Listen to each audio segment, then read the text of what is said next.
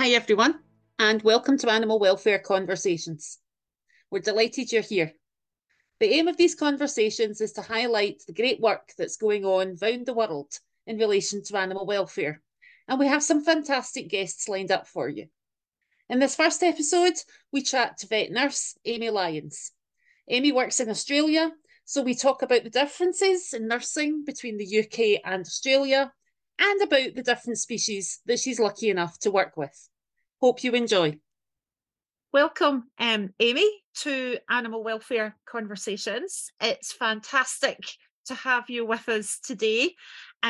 It's morning in the UK, but you are in Australia, and I understand it's evening where you are. Yes. Thank you so much for sparing the time to come and chat to us today. I'm sure our listeners are going to be so interested to find out about your work in Australia, what it means for you, and all the impact of that on animal welfare. That's fantastic. So perhaps we could maybe start off. Could you tell us a little bit about yourself, your career, your work, all that sort of thing? Sure. So I've been a vet nurse for 12 years. I actually was a hairdresser before I was a vet nurse, but I always wanted to work with animals. It's just when I left school, the training wasn't readily available for me in my area. I kind of live about 2 hours south of Sydney, and down here there wasn't anything available. It was only in Sydney, and my mum wasn't too keen on me as a 16-year-old travelling to Sydney on the train after dark, or when it was available. So that's why I ended up going off and being a hairdresser for a little while. But luckily, it became more available when I'm sounding really old now, but when the internet became a little bit more accessible to everybody. And we have our local, it's all over Australia, but our government education is called TAFE. And so they started to offer online training, which got me into it. So I started off with a certificate in animal care, and then I went on to do my certificate in veterinary nursing. I was really lucky that my local, 5 minutes away vet took me on board to do some work placement while I completed my studies. And at the end of my studies, the one vet nurse that worked with him was pregnant and left. So I fell into that role because I knew the clinic, and started off in the one vet, one nurse clinic. I wouldn't really call myself a nurse at that point.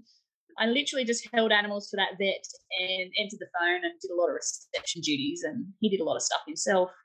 It wasn't until he sold and went off to be a human doctor, and while he was at uni, he was working with another local vet. They were looking for a practice manager in their branch practice, and he suggested that they contact me. So I started off with them, and I still work with them today. They're a really, really lovely company to work for. They look after us nurses really, really well. And I've done all my extra training and everything through those guys. They've, trained me up a lot. And then I've gone off to do my own extra things as well. So I became very interested in the exotic side of things. Found it very hard in Australia to find anything outside of that vet nursing course to anything to do with exotics. It was hard for me, and I'm thinking, it's really weird because we have some of the most unusual animals in the world here, and so why don't we have more education here? And I had been to a conference, and a lady there was doing some talks on exotics, and I actually went up to her and asked at the end, where did you find out all your information? And she explained that she had done the Girling and Fraser exotics course. And so that was it. I was like, right, I have to do this. And found out how to do it, and went through and did that course. I think I did all the 5 units, but I didn't finish the zoo section. It sort of didn't really apply to me in my work and what I was interested in, although I did sort of all informational part of it. I just didn't finish the essay at the end. But what I found was I learned so much that the vets that I work with were coming to me, asking me what I knew about these exotics and how we could, better treat them in our clinic. So to me, that's really important. All these little critters are just as important as our dogs and cats and farm animals. And so after that, I was really lucky to have an exotics vet come on board, and we worked a lot together. And so that brought me up to the last couple of years where I was, feeling again like I needed to start learning something new. And so I actually became a certificate for veterinary nursing teacher at TAFE, the place that trained me. So I do that 2 days a week, and I work the rest of the week at the vet still. I could never let that go. I really enjoy the hands-on practical stuff with the animals. But passing on my knowledge that I've learned over the last 12 years to new students who are really enthusiastic and keen to learn has been really great, and has become, part of my passion to pass on all my knowledge. So, yeah. There's so much in there, Amy. I mean, you so many different aspects about the challenges of training and just becoming a vet nurse to start with, right the way through the journey of being the vet nurse.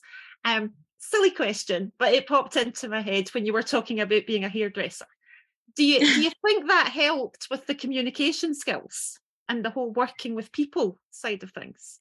Oh, definitely. I've always been a bit of a chatterbox, so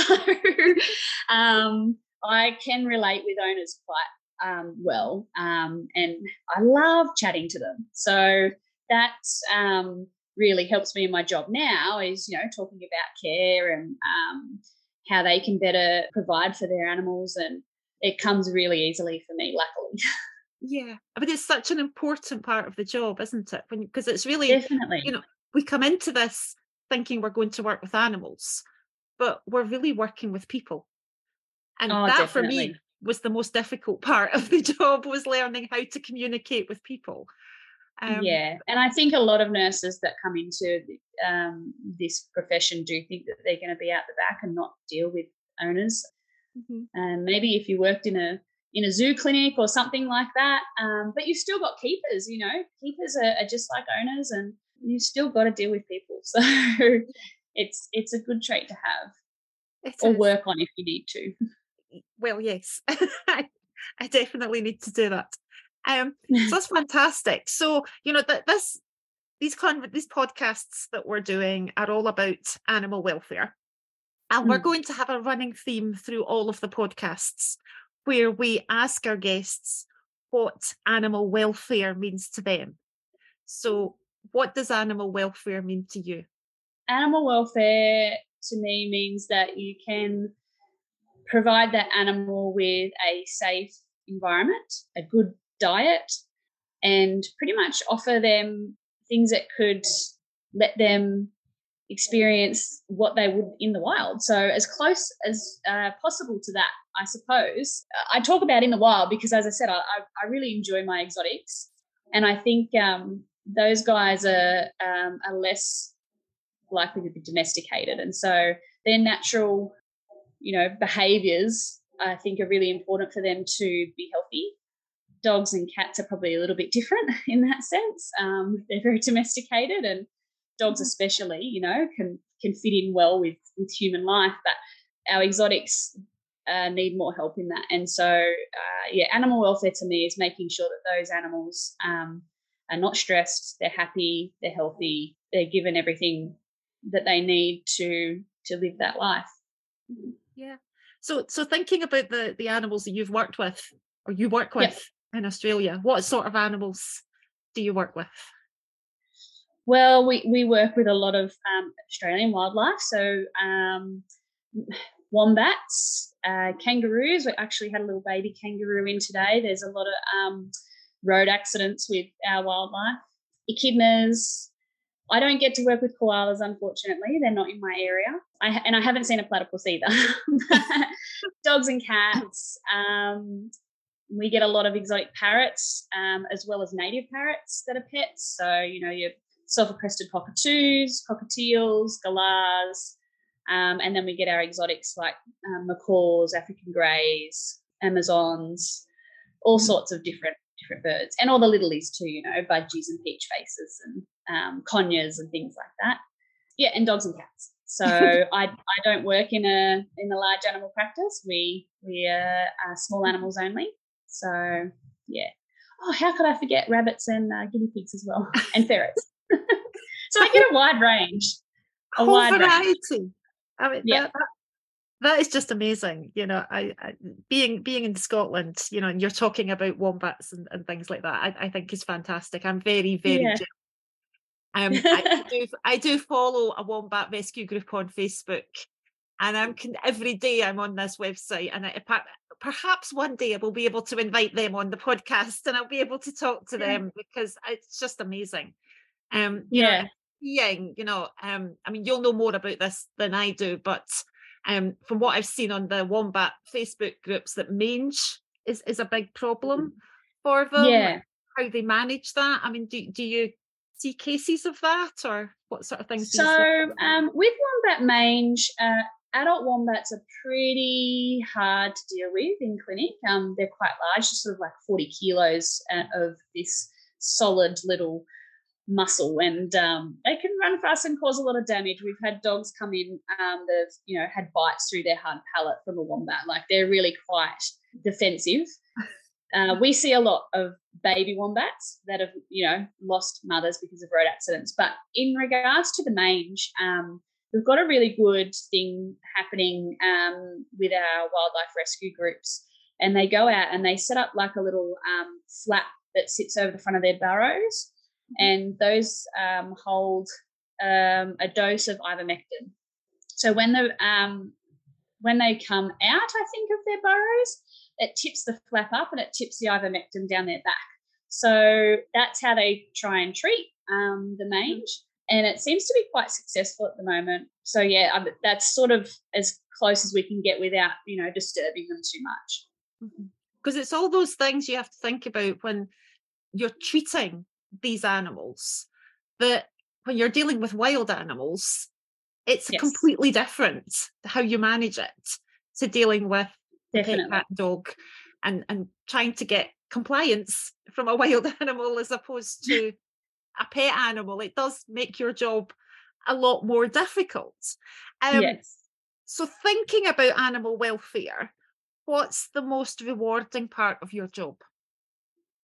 Oh, obviously, seeing animals that I'll go back to my exotics again, because I feel like their husbandry is probably one of the least things that are known about them well.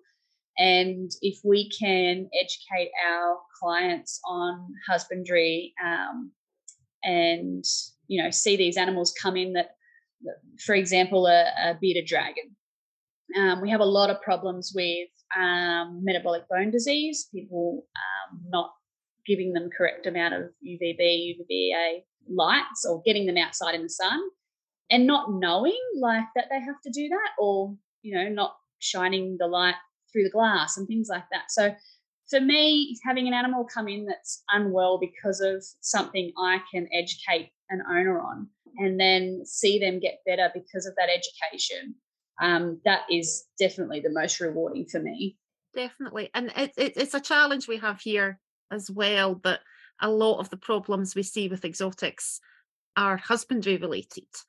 And there is some discussion in the UK at the moment about which animals should we even be allowed to keep as pets, because these animals have so many problems. And it's a continuous challenge, because where you have owners who are educated and often know way more than I know about a particular species, they don't have the problems. So it's a difficult discussion to have, isn't it, about what animals can we keep as pets, or should we keep as pets? And I think, correct me if I'm wrong, but over here we do get a lot of this hot sunshine, and for people to still be bringing in these reptiles that don't have enough UV light. I'm like, come on, like you just have to go and take it outside in the sun. Like it's really look, I mean, I understand that people get animals and they don't do the research.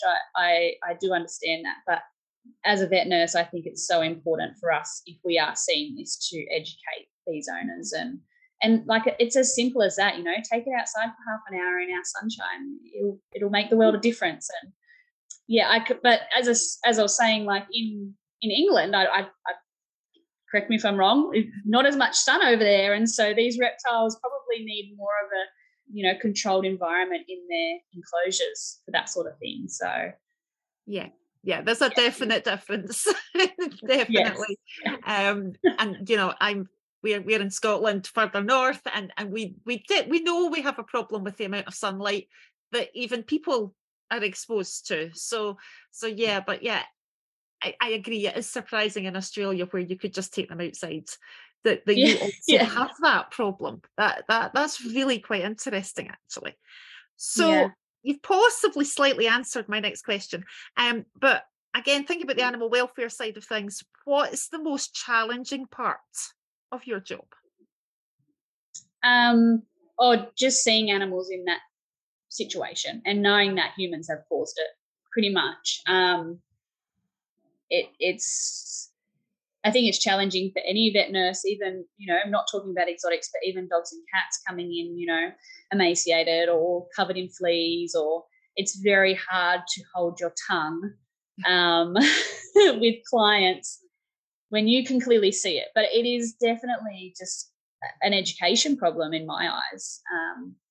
I think a lot of people who own animals own them because they love them and they want to do what's best for them, but they just don't know. Yeah. And they don't know how to find out, maybe. That's the challenge, isn't it? Is how, as a veterinary professional, can you get that information out to people and get them to read it? Nowadays we have the internet, practices have amazing websites, and so much information is out there. Yeah. But people still don't seem to actually go and read all of that to find out all of these things. Yeah.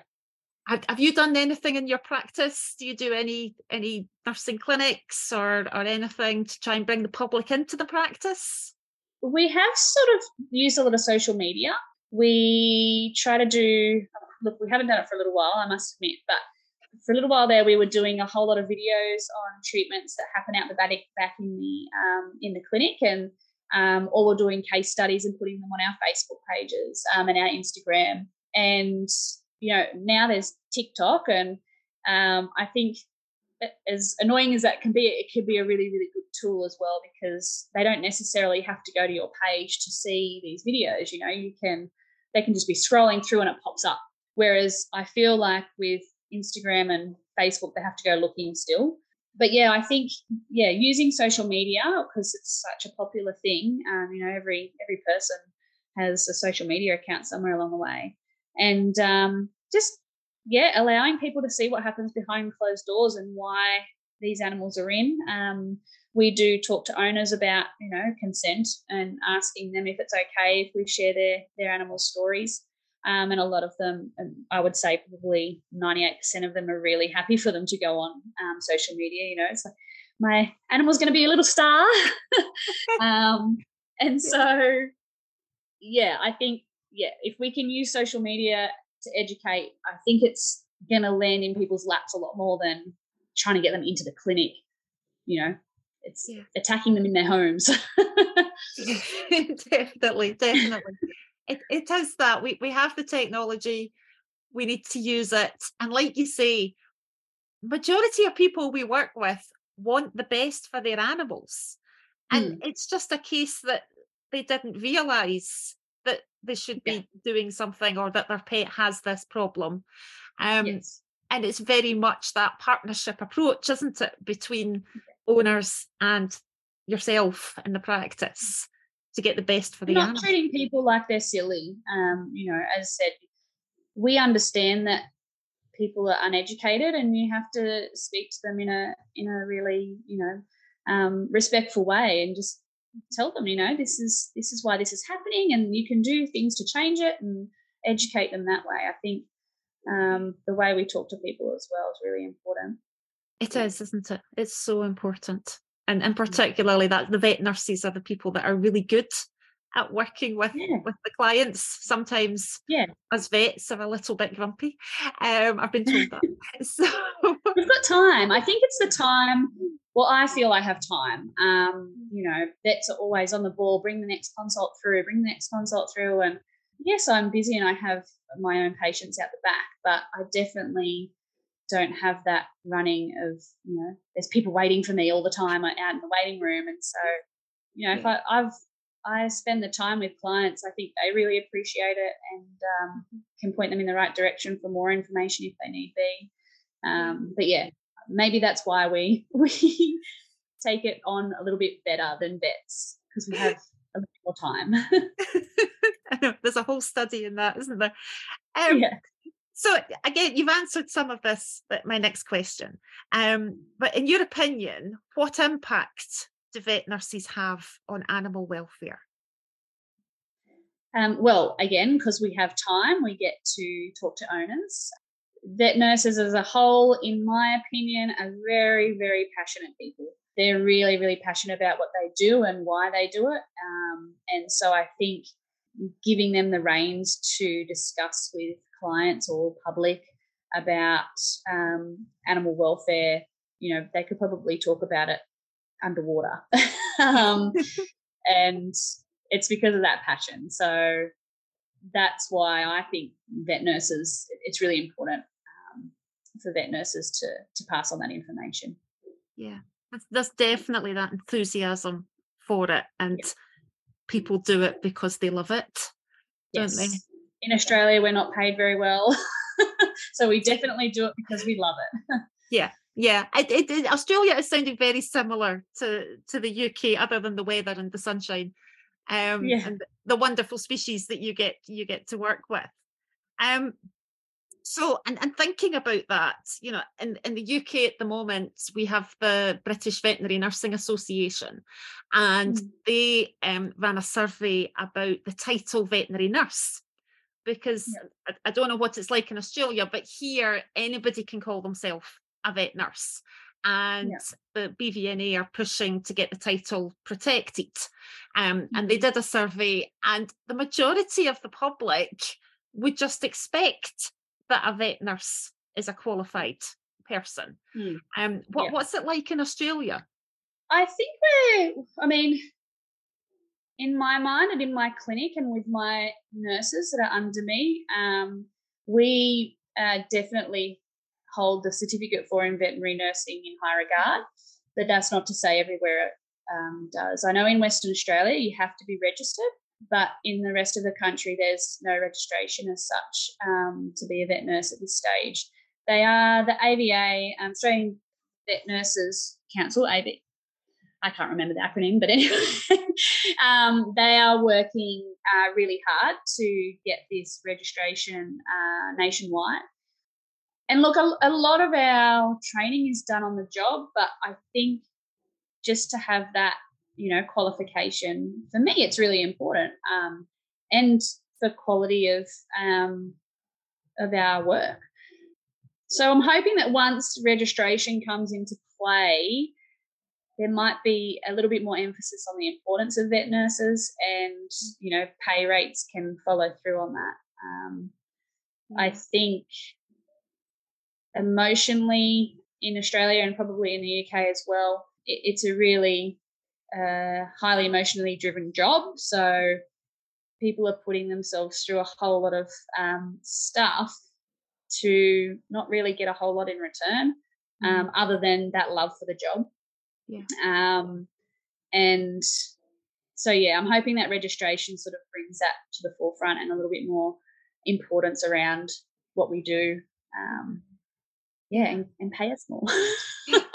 It's sounding very similar to the UK, and it's the same things that we want to happen here, Yeah. to just highlight how important the work is that's Yeah. being done, and how it's advanced as well. over the years. It has changed so much since I first started out seeing Mm. practice, and Yeah. what vet nurses do.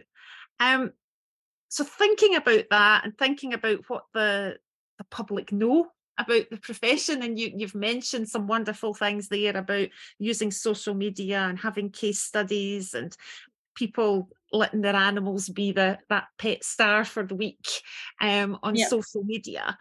Is there anything else you'd like to see happen to raise public awareness about what vet nurses do generally, but also the role that vet nurses have in animal welfare and just how important it is? Yeah, I think TV shows are a good thing as well. And Yeah. TV shows in Australia definitely resolve around the vets. Like we've got Bondi Vet, you've probably heard about. Yeah. And then we had a local one which was about Berry is a little town just down the road from me, and they had a show about them. And we've got a unusual pet vets, and it's all about vets. And like I get it, like vets do amazing work, and I'm not bringing them down, but it would be really good for those shows to sort of really highlight the nurses' care and a little bit behind the scenes. I don't think the general public get to see what nurses do enough. Where we do bring a lot of our clients through to visit animals, and so I think they see, our little hive of nurses bustling around and washing animals and medicating animals and doing all of that sort of stuff. But I think in a bigger picture, those TV shows could really highlight what vet nurses do and how they impact the whole vet business as a whole. Absolutely. Because we can't run a practice without the vet nurses. It just cannot happen. And yeah, you're making me think about this now, all the programs we have here. And it's the same. It's we've got Highland vets and all sorts of rural vets, and yeah, they just focus on that. So Yeah, that's a really it'd good be good point. for like a day in the life of a vet nurse. It would, Um, and yeah. then they can see how much we give the cuddles, we Mhm. give the warm blankets, we give all the extra treats and the calming figure to be with your animal while they're in hospital. Vets come in and go, oh, give them this medication, put them on fluids and do this, and then they walk out the door. And I don't really know that the general public know that majority of their animal's time is spent with the nurse. Yeah, absolutely. Definitely. Hmm. Okay, that's something else we can think about then, is how we fix that and how we can Yeah. do. So, is there any advice that you would want to give to anyone who wants to become a vet nurse? Go for it, for one. um, it's I think I've been in it for this long because of how rewarding it is. There's ways to work around the pay. As I said, I do teaching as well to help out with that. I get paid quite well teaching, but yeah, it's such a rewarding job. I wake up every morning and I love going to my work, and so, and after 12 years, I think that other people wouldn't be able to say that. So if you're keen on doing it, get down to your local vet and ask questions. Ask a lot of questions. Talk to the nurses. Get in there and do some volunteer work if you can, and see what it's all about. That's probably the best way. I think when I was at school, I did work experience at a vet, and I knew from that point on that's what I wanted to do. So that was a really relevant work experience for me. So I think if you're keen on it, work experience is a really good idea. Yeah, absolutely. It's finding out reality, isn't it? And seeing. Yeah, it might be different to what you think. You might not like it, but there's a lot of stuff that you might not think is involved. But as I said, I love it. I can't see myself doing anything else for my future. I mean, I'm getting older in the scheme of being a vet nurse in Australia. I work with a lot of youngins, and the physical side of things, I'm definitely noticing a little bit more on my body. But I just get the young ones to do the lifting now. Quite right. And they're happy to do that. But yeah. That's good. And there's not many jobs that you can say that about, that you every morning you look forward to going to work. I think that's marvelous in itself, isn't it? Yeah. To do that. Well, Amy, thank you so much for chatting to us. Is there anything else that you want to highlight about being a vet nurse or about animal welfare, or do you think we've covered most of the different points? Oh, I think we have. Yeah, I think we've done a pretty good job. Can't think of There's anything else. a lot in there, isn't there? I mean, we've gone right the way through about seeing practice, how you become a nurse, all the different animals you deal with, the different challenges, the importance of communication, um, working with the public, education. There's so many different aspects to it, and I think that's certainly a movement here in the UK is highlighting all the different aspects to the job, and Mm, also how that could then possibly open other doors, for people yeah, like you say, working in education, doing all sorts of other things, because you have so many different skills working as a vet yeah. nurse. Well, actually, now that you say that, I think, yeah, it's important to love your job. I think it's important to continuously learn, and not get stale. And so that part of education and just continually, looking for courses or, watching webinars or things like that, is a big part of why I still love my job. I've gone through phases. I really enjoyed dental surgery for a while there, and then the exotics, and we're actually doing laparoscopic spays or ovariectomies at the moment. So there's always something new to learn in this industry. So yeah, keeping up with all that, keeping updated, and just keeping your mind going is another really important aspect for me in this job. Brilliant. Thank you so much, Amy. That the whole point of these podcasts is to highlight the good work that's going on out there with regards to animal welfare, and I think you've done that beautifully, just telling us all about your job, what you do, your passion comes across, and that you care for the animals and the people that come with them as well, and how you then deliver that. So thank you so much. No problems. My pleasure. Hope you enjoyed listening to the podcast. I certainly enjoyed chatting to Amy. If you want to find out more about the topics we discussed, then more information can be found in this week's show notes. And if you want to keep up to date and find out when the next podcast is coming along, please follow us. All the best.